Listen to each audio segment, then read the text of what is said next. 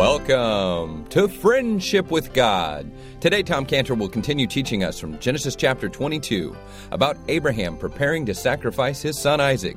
And we'll learn whenever we give to God what costs us dearly, that tithe or work is an act of worship. This message is available for free download at friendshipwithgod.org.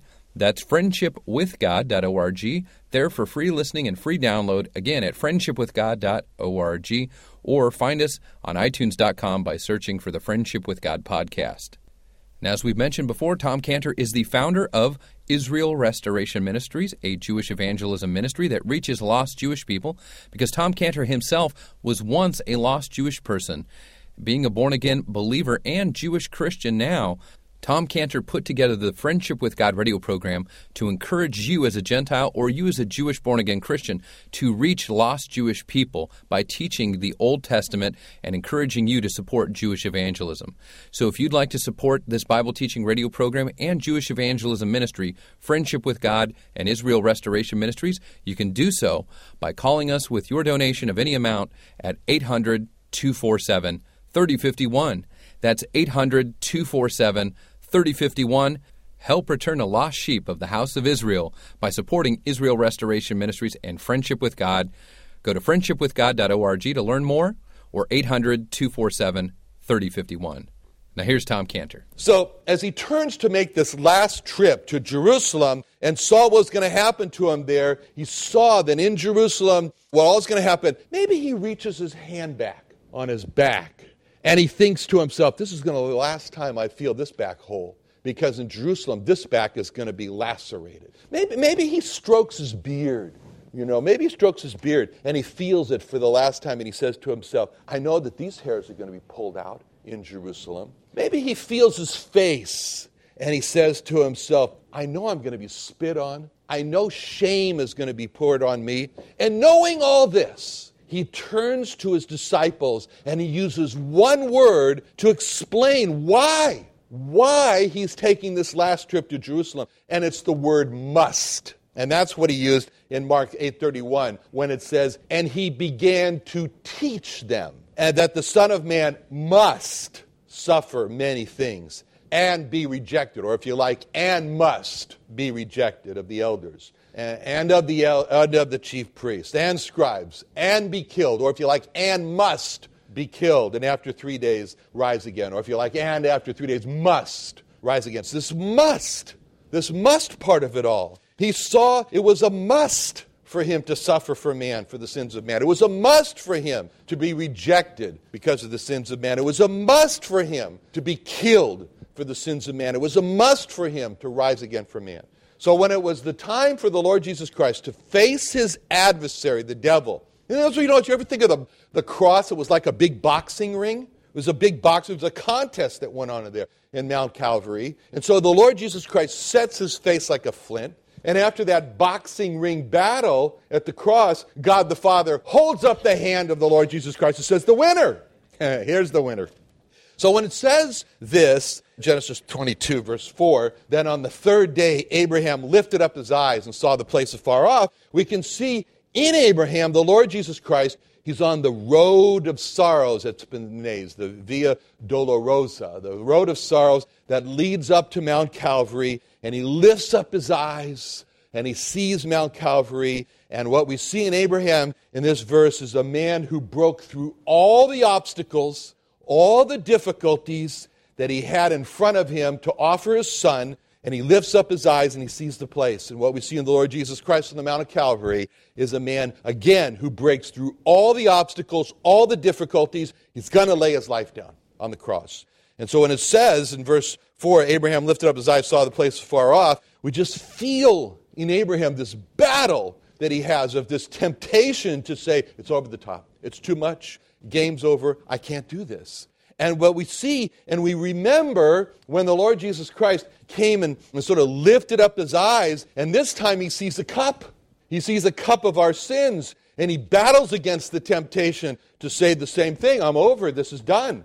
But it says the battle is portrayed for us, is described for us in Matthew 26, 38 through 39, where it says, then saith he unto them, my soul is exceeding sorrowful even unto death. He said, what I see, I'm ready to die from just the sight of it. Tarry ye here, watch with me. And he went a little further, fell on his face, and he prayed, saying, oh, my Father, if it's possible, let this cup pass from me. Nevertheless, not as I will, but as thy wilt. It says in a little bit, verse 42 of Matthew 26, he went again, the second time, and prays the same thing, saying, oh, my Father, if this cup may not pass away from me except I drink it, thy will be done. And it says, it describes for us in Luke 22:44, with that scene, it says, and being in an agony, he prayed more earnestly, and his sweat was, as it were, great drops of blood falling to the ground, down to the ground. Not little tiny drops, but big drops of blood comes off his forehead and falls to the ground. That's our Savior. That's him. When, like Abraham, he lifts up his eyes, he sees up the far off. The Lord Jesus Christ lifts up his eyes, he sees the cup. He doesn't turn away from the awfulness to have to drink the cup of our sins to save us from our sins. Now we come to verse 5. And we see that the time has come now for Abraham to go with Isaac up the hill. This is going to be the time of the Father and the Son. And Abraham now looks at the young men who, they were there. They accompanied them on the trip. They were the men. They carried everything. They did all the work. They set up the camp. They broke down the camp. They prepared the meals and so forth. And so he turns to these young men. These young men are very interesting because they're in the scene right now. And he turns to these young men and he thinks to himself, should these young men go up with us to Mount Calvary? He asks himself this question. Should they come? And Abraham says, absolutely not. Absolutely not. This was going to be a time for Abraham and Isaac and God alone. And they wouldn't understand. So we see Abraham now turning to these young men. These young men are very important in this scene. In verse 5, and he turns to them, and Abraham said unto his young men, abide ye here with the ass, and I and the lad will go yonder and worship and come again to you. They must not go with him and Isaac. It's imperative. They must not go. This was a time only for just Abraham and Isaac and God. And there is a sense in which it was going to be this very private time between Abraham and Isaac and God. And everyone else was excluded. Everyone else was excluded. That reminds us of the time when the Lord Jesus Christ was offered for our sins. Everyone saw the Lord Jesus Christ as he was being nailed to the cross. And then there came a time when all were shut out, and there was really only left God, the Father, and the Lord Jesus Christ, who was representing man.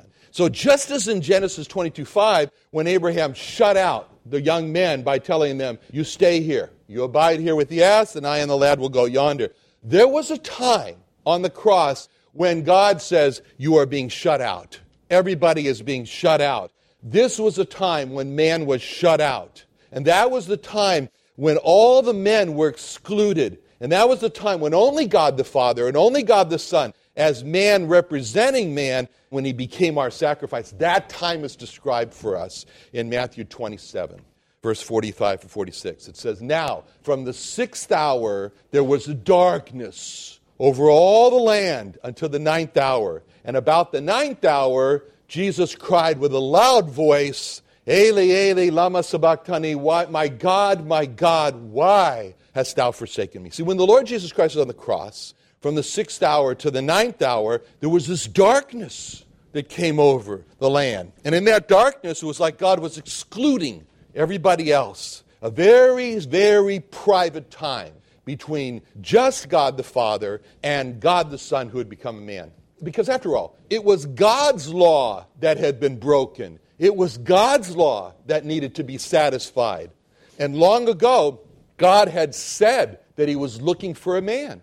He was looking for a man that could stand between sinful man and an angry God. And he stated this in Ezekiel 22:30, where he said, I sought for a man among them that should make up the hedge, that should stand in the gap before me for the land, that I should not destroy it. But I found none, God says.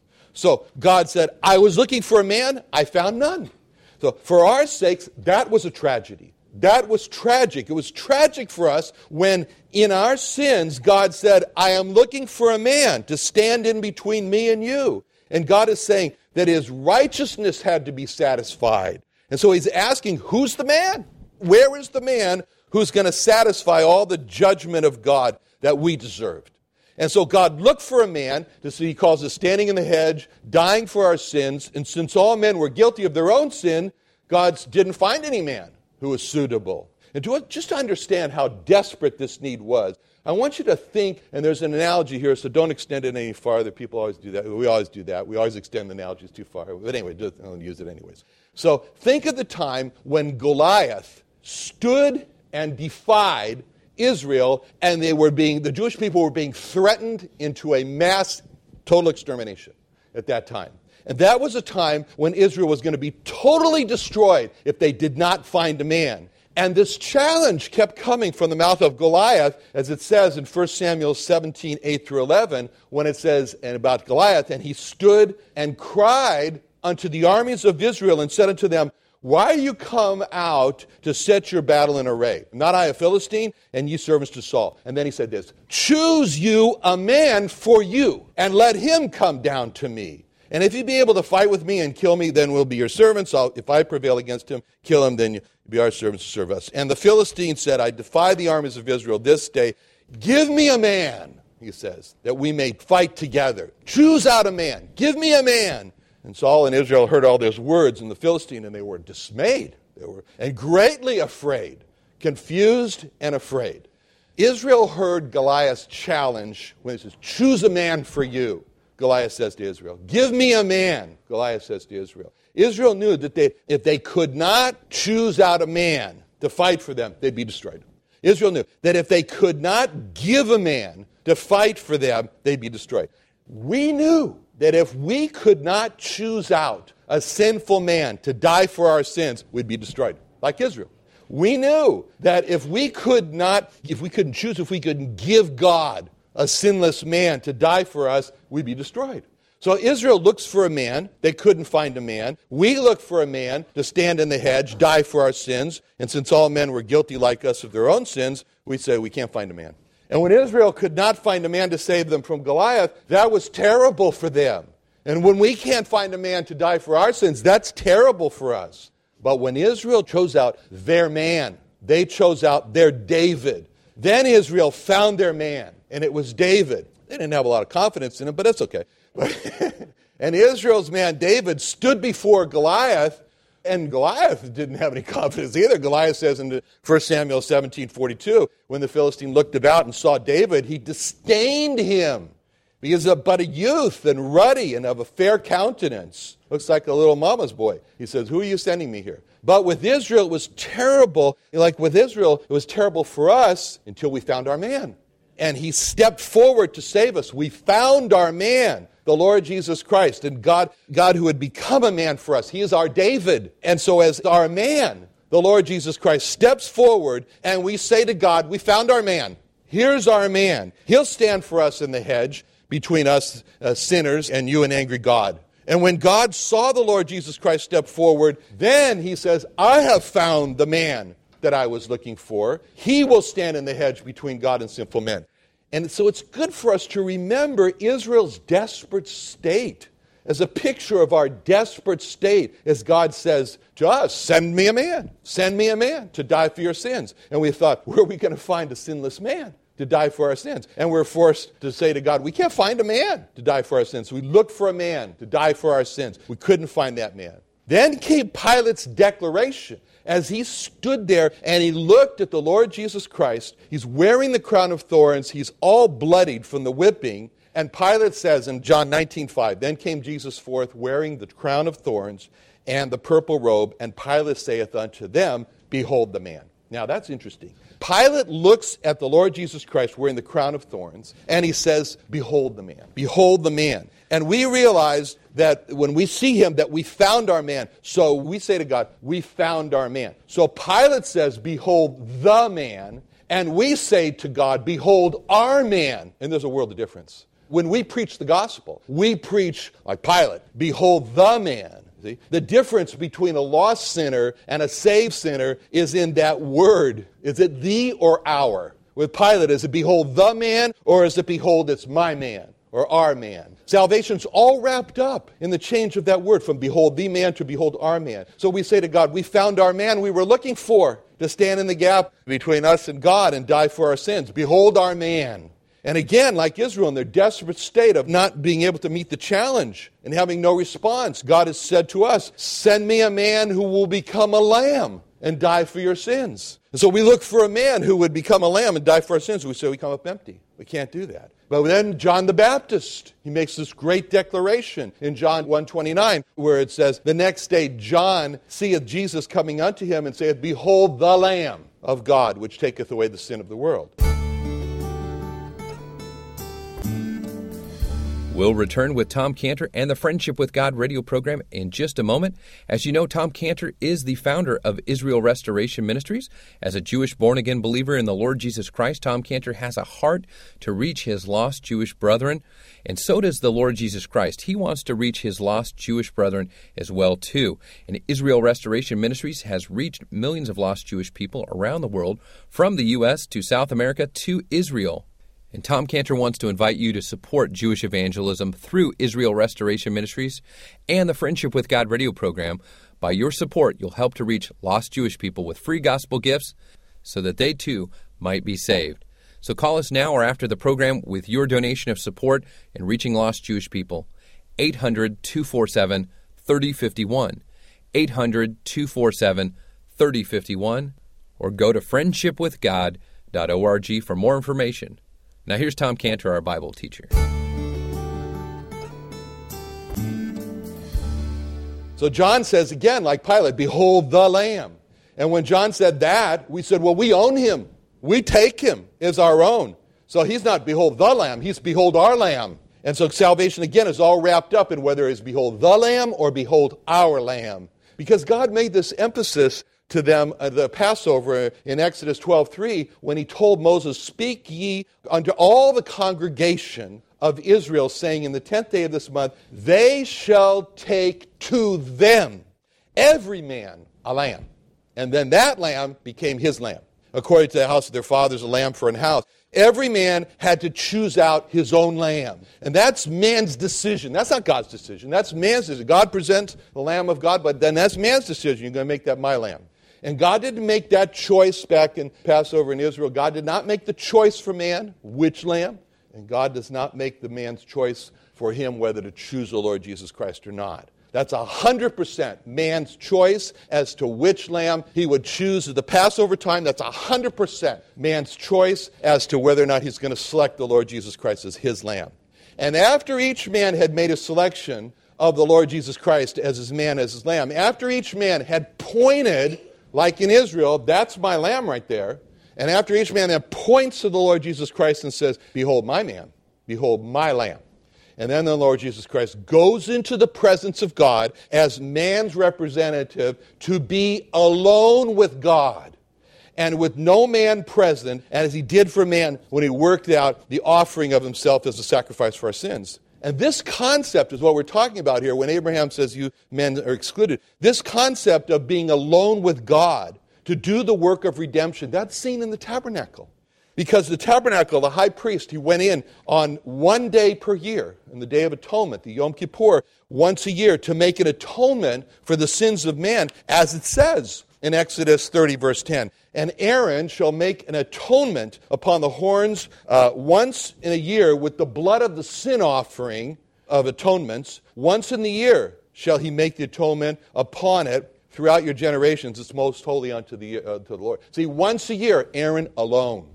Emphasis on the fact that the high priest goes into the Holy of Holies in the tabernacle once a year alone. And that's picked up, that emphasis is picked up in Hebrews chapter 9, verse 7, where it says, but into the second, in other words, into the Holy of Holies, into the second went the high priest alone, it says, once every year. Not without blood, but which he offered for himself and for the heirs of the people. See, into the second went the high priest alone once every year. So that Yom Kippur work, and that's what it was. That making atonement work, that's what it was, for the sins of man, was a work for the high priest to be done alone with God. And there was no one else with the high priest when he went to do that atonement work. He was alone with God. And when Abraham came to Mount Moriah and to offer Isaac, he says to them, young men, you stay here. We're going up alone. That was a work for Abraham and Isaac to do alone, and the others were excluded. And those young men had to wait at the base of Mount Moriah to see if Abraham and Isaac would return. And the people of Israel could not come into the Holy of Holies. They had to wait outside the tabernacle to see if their offering had been received and accepted. And you know the story about how the tradition says that they tied a rope around the ankle of the high priest as he went in, because if he was destroyed, they had a way to pull the body out. And all the people had to wait in darkness at the cross to find out if the offering of the Lord Jesus Christ had been accepted by God. It was only at the end of that time of darkness that he cries out, my God, why hast thou forsaken me? And so it's in that darkness that they heard the cry of the sinless man and the sinless lamb who made his soul an offering for sin, as it says in Isaiah 53:10. And in that darkness, man's excluded. That's the reason why it's so significant that Abraham excludes these young men from going up with him into the mount with Isaac. Now the time has come for Abraham to explain to these young men that what he and Isaac are going to do. So, Abraham's thinking, how am I going to explain this to the man, what I'm about to do? He couldn't say, I'm going to go kill my son and offer him for a burnt offering. He knew they would never understand that. And he couldn't lie to them about what he was going to do. This was not going to be Sarah's my sister routine again. So he thinks to himself, I got to be honest, I got to be truthful. So it's going to be just me and Isaac that are going to go leave. So he starts off and he says, I and the lad will go yonder. Then Abraham thinks, well, what can I tell them? And he reviews in his mind and he thinks to himself, what are we really going to do on Mount Moriah? And what's the essence of what's going to happen there on Mount Moriah? And he thinks to describe what he and Isaac are going to do, and there's only one word. There's just one word that comes to his mind. Worship. He said, we're going to go there and worship. I and Isaac are going to go worship God on Mount Moriah. He sees it all as worship. The whole thing's worship. Abraham sees himself as he's going to sacrifice his son on Mount Moriah as worship. This is worship. And I give up my son. I'm worshiping the Lord. And whenever we give to God, what really costs us, it's worship. It's an act of worship. King David, when he was faced with having to make an offering to God, and he needed a threshing floor and he needed oxen. And he comes to Araunah, and Araunah says to the king, I'll give it to you. You take the threshing floor, the oxen, take it. And King David protests. He says, no. In 2 Samuel 24:24, the king said unto Araunah, nay, but I will surely buy it of thee at a price. Neither will I offer burnt offerings unto the Lord my God of that which doth cost me nothing. He said, I won't do it. So he bought it, and it was 50 shekels of silver. So David thought of offering to God when it doesn't cost me anything? No. The more it costs, the more worship there is behind it. Why? Because giving is an act of worship.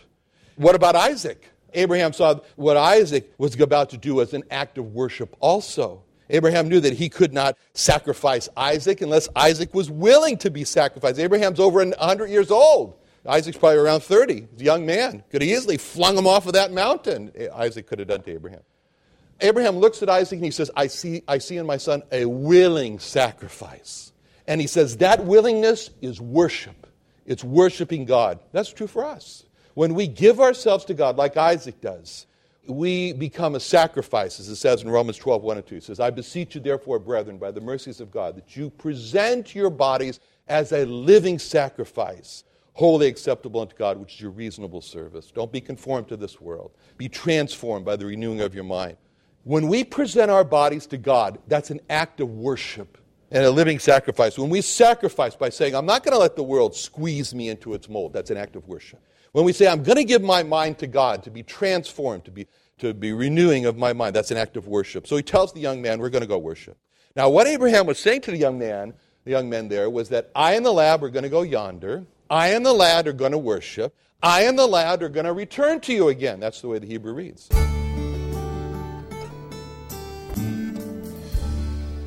Another great study into the life of Abraham here on the Friendship with God radio program with Tom Cantor, our Bible teacher. Now, if you're enjoying Tom Cantor's teaching here on Friendship with God, you can find it available for free listening and free download at friendshipwithgod.org. That's friendshipwithgod.org. You can also sign up for his daily devotional verse that comes to your phone or email at friendshipwithgod.org. And also, you can find Tom Cantor, Friendship with God, and Israel Restoration Ministries available on Facebook. You can also receive Tom Cantor's daily devotional verse through Facebook. So just search for Tom Cantor, Friendship with God, and Israel Restoration Ministries on Facebook. Now, we also have 2 resources that we are offering this month: How a Jew Learned the True Meaning of Christmas, and How a Jew Came to Know and Put His Trust in the Lord Jesus Christ. 2 great resources from Tom Cantor, our Bible teacher here on the Friendship with God radio program. And these 2 great resources that are really gospel tracts and booklets will help you to reach your lost friends, Gentile or Jewish, at Christmas time, Hanukkah time, or any time of the year. So get these 2 resources now from Tom Cantor: The True Meaning of Christmas, and also Tom Cantor's testimony. Both of these for a donation of $10 or more for your support of Jewish evangelism and this Bible teaching radio program. So call us now at 800-247-3051. 800-247-3051. Get these 2 great resources for a donation of $10 or more. 800-247-3051. Or go online to friendshipwithgod.org for more information about Tom Cantor and Friendship with God. Thanks for listening, and join us tomorrow on Friendship with God.